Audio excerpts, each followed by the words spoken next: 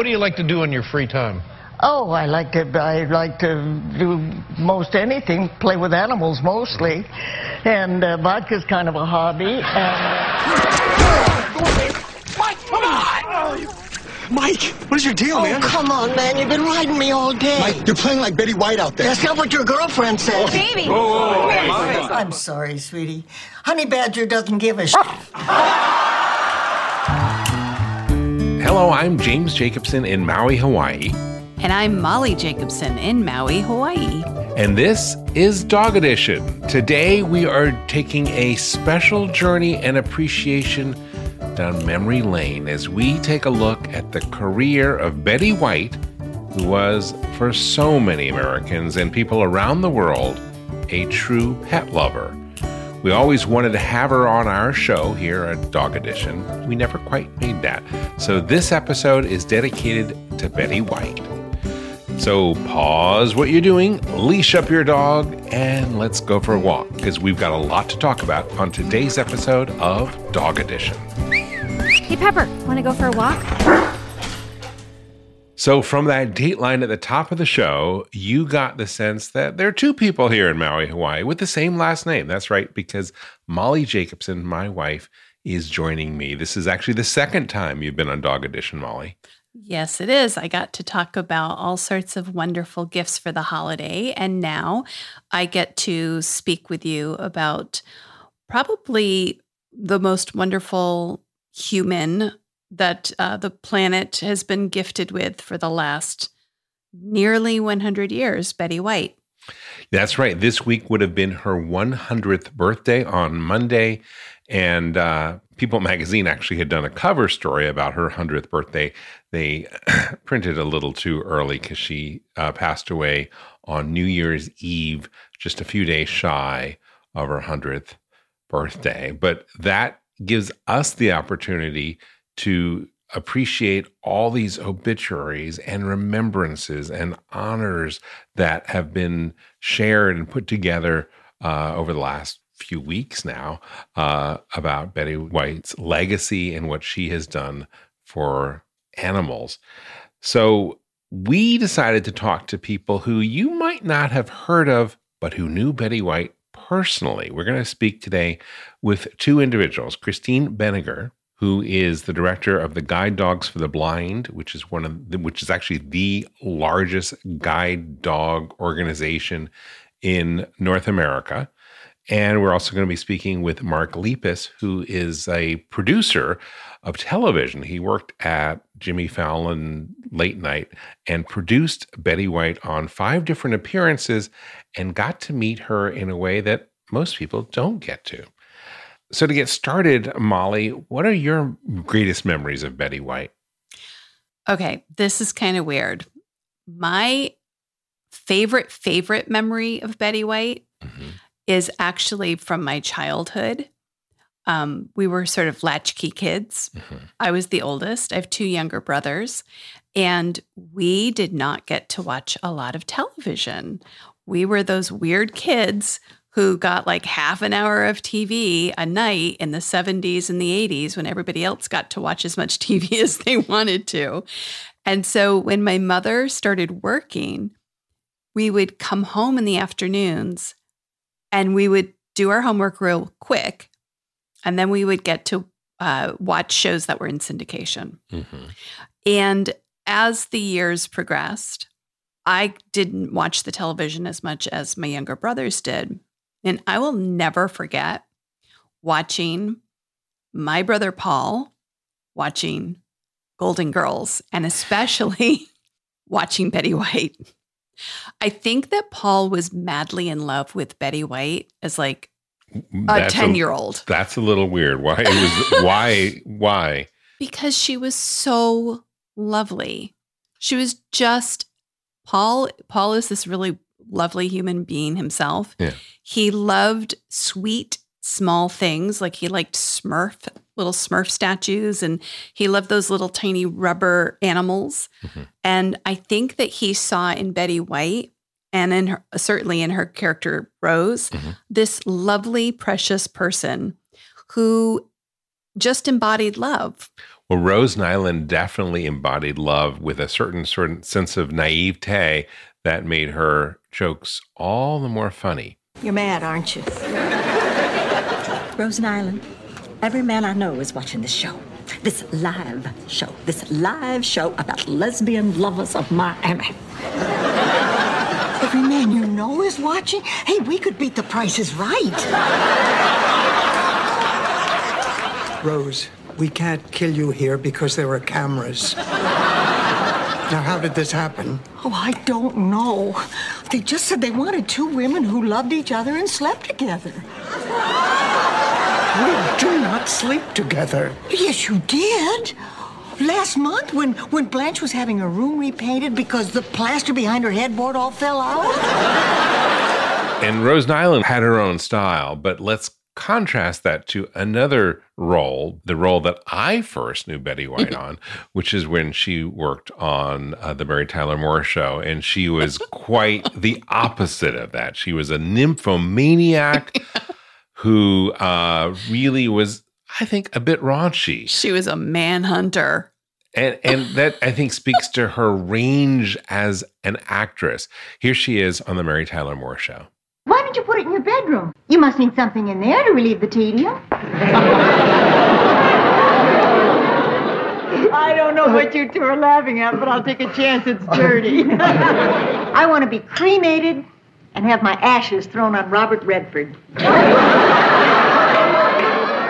So Mark Lippis, the producer who worked at NBC, mentioned that this dynamic range that Betty White had was pretty extraordinary. You look at like Sue Ann Nivens and you look at Rose on the Golden Girls, and you couldn't find more different people. You know, one was a sweet dimwit, and the other one was this manipulative man-eater.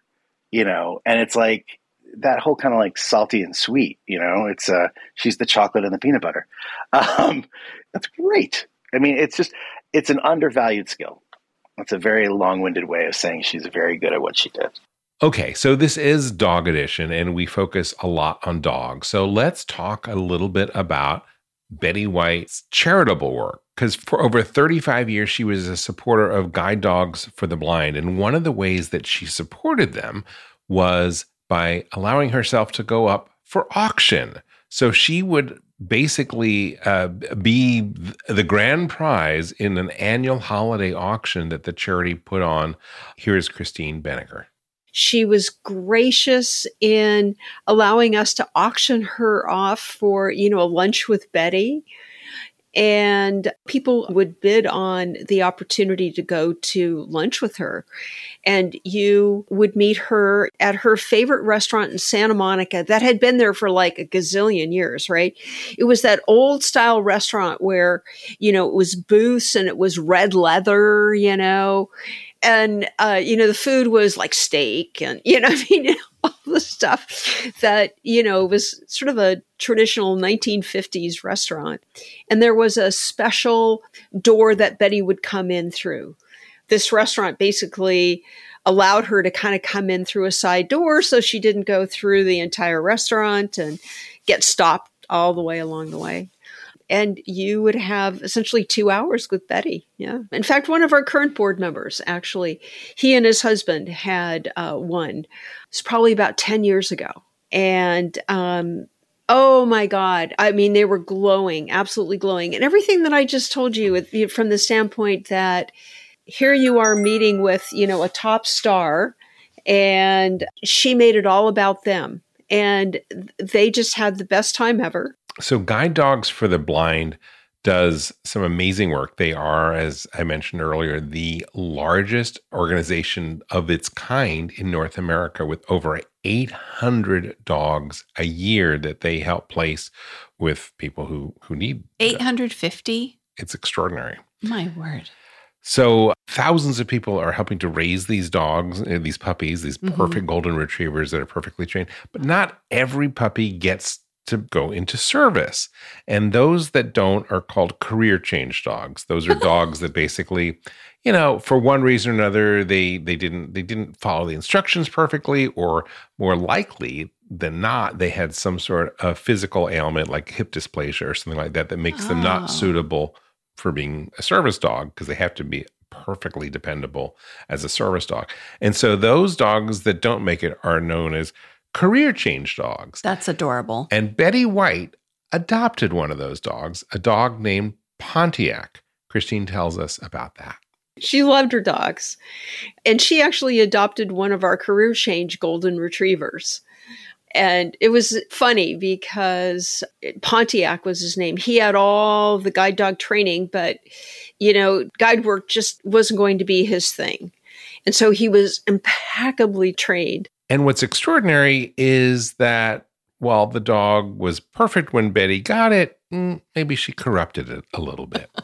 When we saw Betty and Pontiac about a year later, wow, he'd kind of forgotten all his training, but it was perfect for Betty. It's okay, he's on the couch, It's Christine views Betty White actually as a role model for so many people, including for herself. For me personally, first of all, I think in this day and age, it's hard to find role models.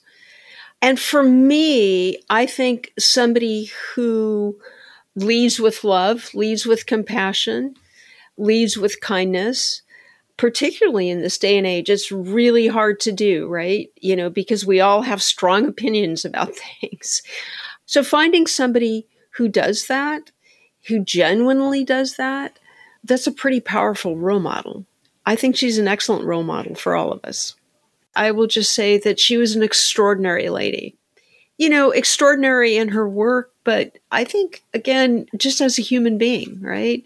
Somebody who leads with compassion, with kindness, and with love. It's something for all of us to strive for. And one of the tributes that the organization is doing to honor Betty is they are naming a dog that is now unborn. It's, in utero. It's expected to be born soon. They're naming it Betty Rose. Isn't that awesome? Oh, that's so sweet. And that's in honor of, obviously, Betty White and then Rose Nyland. Yeah. That's very sweet. So Betty White's service orientation and helping people and connecting dogs and people will continue on through this lovely tribute. A living tribute. Through this living tribute. A living, panting, sweet, bouncy, kind, obedient, lovely tribute. I think that's awesome. Yeah. We're going to take a break, but when we come back, we will talk a little bit more with Mark Lippis from NBC Jimmy Fallon Show and talk a little bit about some of the backstage things that he saw when he worked one-on-one with Betty White. We'll be right back. And now, a message from your dog. Every day with you is like a day at the beach, and I want as many beach days as possible. I want to run and sniff and find a good stick to carry. I want to walk with you, run with you, sleep with you, eat with you. And when I eat with you, I want Everpup. It infuses any food you give me with health and life and vibrancy. I can feel it. It's a strange thing to do, sprinkle this powder on my food, but I wouldn't have it any other way. My time with you is precious and irreplaceable, and I'm thrilled to be with you for as long as possible. Here's to puppy playtime and senior snoozes. No matter how old I get, I want my Everpup. It just makes me feel good in this life. And the next, and the next, and the next. I am so grateful to be your dog and for the Everpup you give me. So now that you know what your dog wants, get Everpup, the ultimate dog supplement. Everpup is available in select pet shops and on Amazon. But to get the best price possible, join the Everpup Club at everpupclub.com, where you'll get your first jar for just $8 with free shipping anywhere in the U.S. Go to everpupclub.com and use the discount code DPN. That is everpupclub.com. Everpup, every day. When you need mealtime inspiration, it's worth shopping Kroger, where you'll find over 30,000 mouth-watering choices that excite your inner foodie. And no matter what tasty choice you make, you'll enjoy our everyday low prices, plus extra ways to save, like digital coupons worth over $600 each week. You can also save up to $1 off per gallon at the pump with fuel points. More savings and more inspiring flavors make shopping Kroger worth it every time. Kroger, fresh for everyone. Fuel restrictions apply. Welcome back to Dog Edition. So Mark Lippis only got to know Betty White, he figures, for about 6 hours. 6 hours total? 6 hours total over 5 different appearances when she came to work on the show. And the way that it works, that I didn't know this, is that these producers would basically work with the guest and make them, kind of prep them before they got to the show and then spend time with them one-on-one while they were there and make sure they were always had companionship. So like a guest whisperer. A guest whisperer and someone to basically make it a little bit easier, and what we here at Dog Podcast Network call a green room experience, but extending this to wherever they are in the studio in the complex. And it's kind of neat. And Mark got to meet Betty in a way that, most people don't.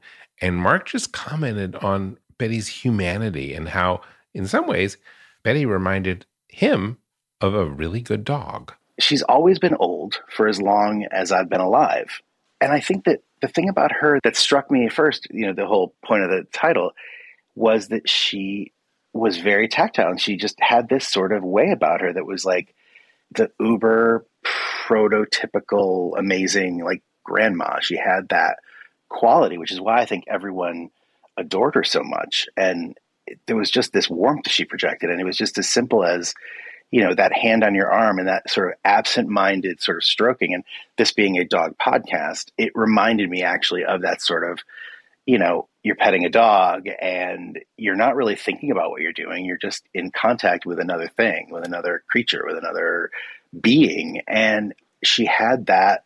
It was just innate in her, and it tracks given her, her love of animals and all. And just the experience of working with her was, especially someone with that much experience and like accomplishment just in terms of longevity. Like, you never know what you're going to get with a guest, but she couldn't have been more exactly what you want.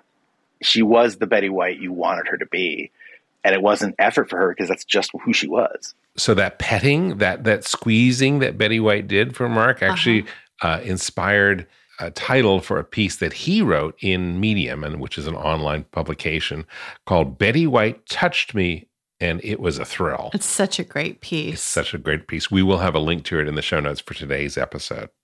One of the things that Mark pointed out is that Betty White had fans of all ages. It's like, I remember my grandmother, I would sit and watch a Mary Tyler Moore show with my grandmother, and she loved it. And then, a decade later, she loved the Golden Girls, and she just loved Betty White. So, and then at the same time, my little brother is watching, and he's loving her. It's just, she's timeless. I guess when you work for 65 years or however long her career was really long.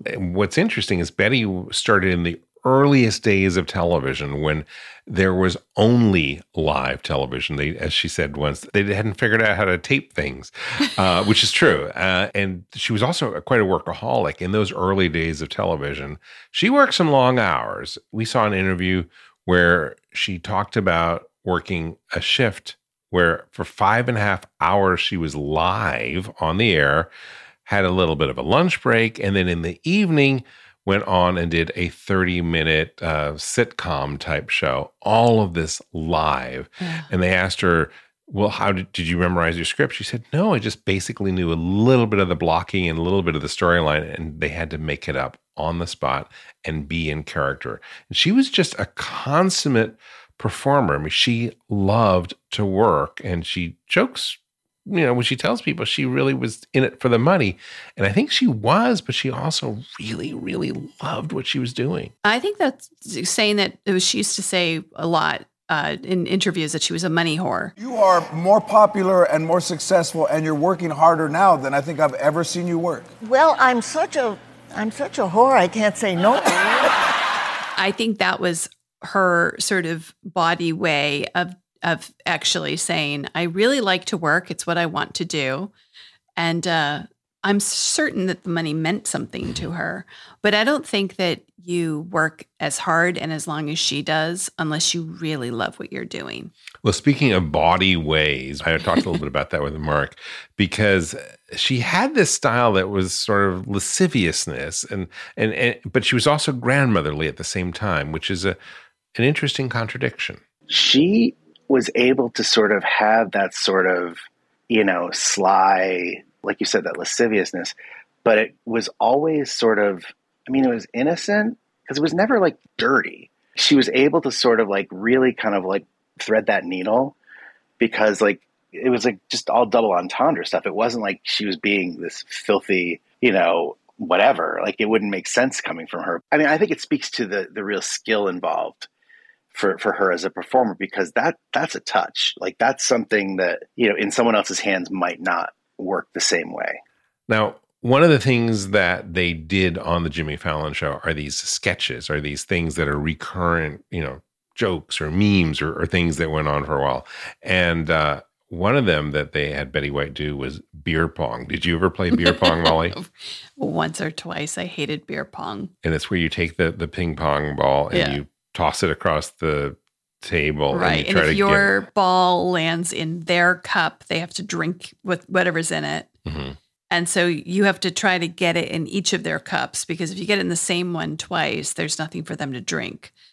And I wasn't good at getting them any of them. But it's a hard game, because first, like, you better get that ball in the other person's first, right, so they get drunk before you do. Because the drunker you get, the worse you do. I always lost that game. I'm sure you did. I was really bad at it because, first of all, I suck at that type of stuff. And then I really don't hold my alcohol that well. So no. it was secrets here on Dog Edition. Right. It was a game that I never savored very much. And you know what? Jimmy Fallon beat Betty White not once, twice. I think every time she did it on the show, he beat her and she had to drink. But as Mark says, she was a very good sport about it. Betty was not the first to play. We had actual pro tennis players playing it. And, she elevated that. Like at one point, Jimmy sank the first ball and she did this move where she sort of snorted and like squared her shoulders off and almost like she hiked up her bra. You know what I mean? Like she's like got to set herself, and then she drank it. And it was just that kind of stuff is like, that's where she just killed it. Now, of course, Betty White is known for her humor in addition to her love for dogs. And so can you imagine what it would be like to pitch the famous, eminent Betty White a joke? No, I cannot. I don't know that I'd have that kind of courage.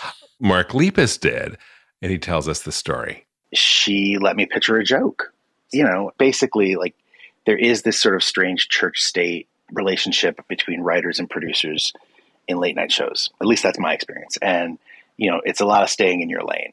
And if you tried to be funny as a producer, it would sometimes be met with reserve, because that's not your job. And I think it varies from place to place, so to be clear. But that seemed to be sort of an undercurrent there. And so I had produced her one time before, and she was coming through for Saturday Night Live, and you could feel sort of the excitement around it. And that, and just the level of comfort, I just sort of threw it out there. And I said to her, I said, now, I don't want to be presumptuous, but I had an idea for something you could say when Jimmy asks you about Saturday Night Live. And so I don't want to presume to give you a joke. And she goes, are you kidding? I will always take a good joke. Betty was known as a humanitarian, and she was basically a person of the people. She really connected with all kinds of people. And that's what I think what makes us all adore and love her today so much. Absolutely. Her staff, obviously she had an agent, Jeff Witches, who had been her agent for a very long time, and Mark knew him, was a friend. They would play cards together and they connected. And Mark wrote to Jeff shortly after Betty passed. I was so taken up by it. I ended up emailing him over the weekend after she'd passed. And I just said, look, it's been 10 years since I produced her. And she's still kind of lingering, and that speaks volumes to her. And I think about the relationship you guys have, or had rather, and it's sort of like what you want. Like you like the idea of being somebody's partner and having it matter beyond that that's the wish. It's not like he didn't have other clients, he did, but clearly theirs was a very specific and special relationship. He was sort of the gatekeeper and took care of whatever arrangements, and like he was just part of that sort of little traveling group, and it was just people that had been with her forever. So it was like he was great, and he was always like super supportive of the ideas we had, and he would push her to do stuff, and I'm not in a inappropriate or like, he wasn't like working her like wasn't Oliver Twist, like get to work, I don't want to hear about your hips. But I think what was great about Jeff, he tested her, he pushed her. We talked a little bit about beer pong, which is one of the things that Betty did on the show with Jimmy Fallon. But another sketch that Betty really loved, because I'm not sure if she really loved the beer pong. I think she was a great sport, wasn't she? She was a good sport. She was a good sport, and she knew what would make for a good laugh. Yes, she knew where the laughs were, and she understood what entertainment was. She was a consummate professional. One of the sketches that they did was they reenacted Password, the game show. And that was a game show that had a special place in Betty White's heart because that is where she met the love of her life, Alan Ludden. And Alan, he knew at first sight that he wanted to marry Betty. Betty wasn't so sure. Do you remember the story that we heard about that? Oh, yeah, where he bought her a beautiful ring. And he proposed to her, and then she said no. and he put it on a chain around his neck so that every time she saw him, he was wearing a wedding engagement ring around his neck. He said, "You might as well get used to it because eventually you're gonna be wearing something like that." Right. And then a year later, she said, "Okay, fine, I'll marry you." And then she said and she'd been married twice before. Right. And she never had any kids. That's kind of, I think, one of the things. And she never had any kids because she was such a workaholic, like we've talked about. And she also had children. The pets were her children. Yeah. I don't remember where I heard her say this, but she said, I love children. The only problem with children, they grow up to be people. And I just like animals better than people. It's that simple. I can resemble that. That remark. That's something that I personally connect to. It's not that I actually did want to have children, as you well know, but not having children and being able to really focus on things that are very important to me is a real opportunity that I think people like Betty White trailblazed. Mm-hmm. She had a huge impact, I think, in her gentle, sweet, loving way. I think she had a big impact in many different ways on our society and our culture. There have been lots of tributes of Betty, but one of the tributes that I saw that Betty participated in was pretty extraordinary. A few years back, the AFI, the American Film Institute, did a tribute to Morgan Freeman. And Betty White was the opening act. Is that really Betty White with 6 black men? That's all crap, Morgan. Even though you've made some crap, Morgan. So that was a little trip down memory lane of her celebrating Morgan Freeman as we celebrate Betty White. When you think maybe in 5 or 10 years into the future, do you think that people will still have such fondness for Betty White? I can't see why not. I think that she just seemed like what she was. I believe everybody who knew her well and those who, like our guests today, knew her for only a little bit. Mm-hmm. It seems like she was the real article. She was genuinely a good person through and through. And people who are genuinely good and also public figures tend to be remembered.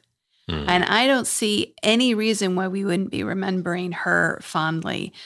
Not only that, she made us laugh and laugh and laugh and laugh and laugh. And you put together unending compassion and love and laughter. And that's a recipe for longevity in the public memory, I think, for sure. For sure, absolutely. And of course, her love for animals. Yeah. One of the things that I think we'll leave you with is a story that we heard. She was on on a number of boards and support groups around animals, including she was on the board of directors of the Los Angeles Zoo. And so she had a few extra privileges being on the board there. One of which is that she could go to the zoo during off hours and like hug the koala bears and get close to the animals. And Mark Lippis mentioned one of the things that was so different about her than maybe the Kardashians. She just loved it. I mean, she would be able to go to the LA Zoo after hours and hang out and like hold the koalas. And again, typical her, she's like, I never wanted to do it when the guests were around because I didn't want to show up because it was such a unique privilege. And I'm like, a Kardashian would go while you were there, interrupt your field trip, tell the kids to get out so they could touch the koalas. You know what I mean? Like, it's just a different, she just comes from, I think, just better stock. I feel like everybody, whether you met her or not, you have an overwhelming feeling of warmth when you think of her. And what a legacy to have. Betty White was definitely not our Kardashian. She's definitely from an era gone but not forgotten. And it was a lot of fun to have you on our show today to remember Betty White as we did this tribute. Molly, thank you so much for being with us. Thank you for having me. And I'm really honored to be able to sit here and think a little bit about Betty White and how it seems that whether you were a dog or a koala or a fox or a snake or a human, she had that gentle but firm touch that communicates real love. Mm-hmm. And so I find her just very inspiring. And the more that I've learned about her love for animals and her love for dogs specifically, the more I realize that we're all very, very lucky to have her on the side of the angels, as my grandmother used to say when someone passed, that maybe she's watching over us and over all of the dogs and the dog lovers. I'm sure she was well received in heaven. I bet there were a lot of people waiting on the other side of that rainbow bridge. I bet a lot of dogs, a lot of wagging tails. A lot. And maybe some non-dog animals as well. Molly, thanks for being with us. And thank you for joining us today on Dog Edition. We hope you enjoyed today's episode. And if you did, I hope you will do us a favor and tell a friend or two about the show. Make sure to follow us in your favorite podcast app. We're also available on YouTube. And join us for the next episode of Dog Edition, where we will talk about dogs who talk back. That's right, there is some new technology to enable your dog to talk to you. And we'll discuss that next time on Dog Edition. From all of us here at Dog Podcast Network, I'm James Jacobson, wishing you and your dog a very warm aloha. Is there one thing out there that Betty White still wants to do? Robert Redford. Is artificial intelligence going to change veterinary medicine? Well, it already has. Right now, on Dog Cancer Answers, we're speaking with Dr. Kelly Deal of Morris Animal Foundation about how AI is impacting veterinary research and the practice of medicine itself. That's on Dog Cancer Answers. Get it wherever you get your podcasts or at dogcancer.com/podcast.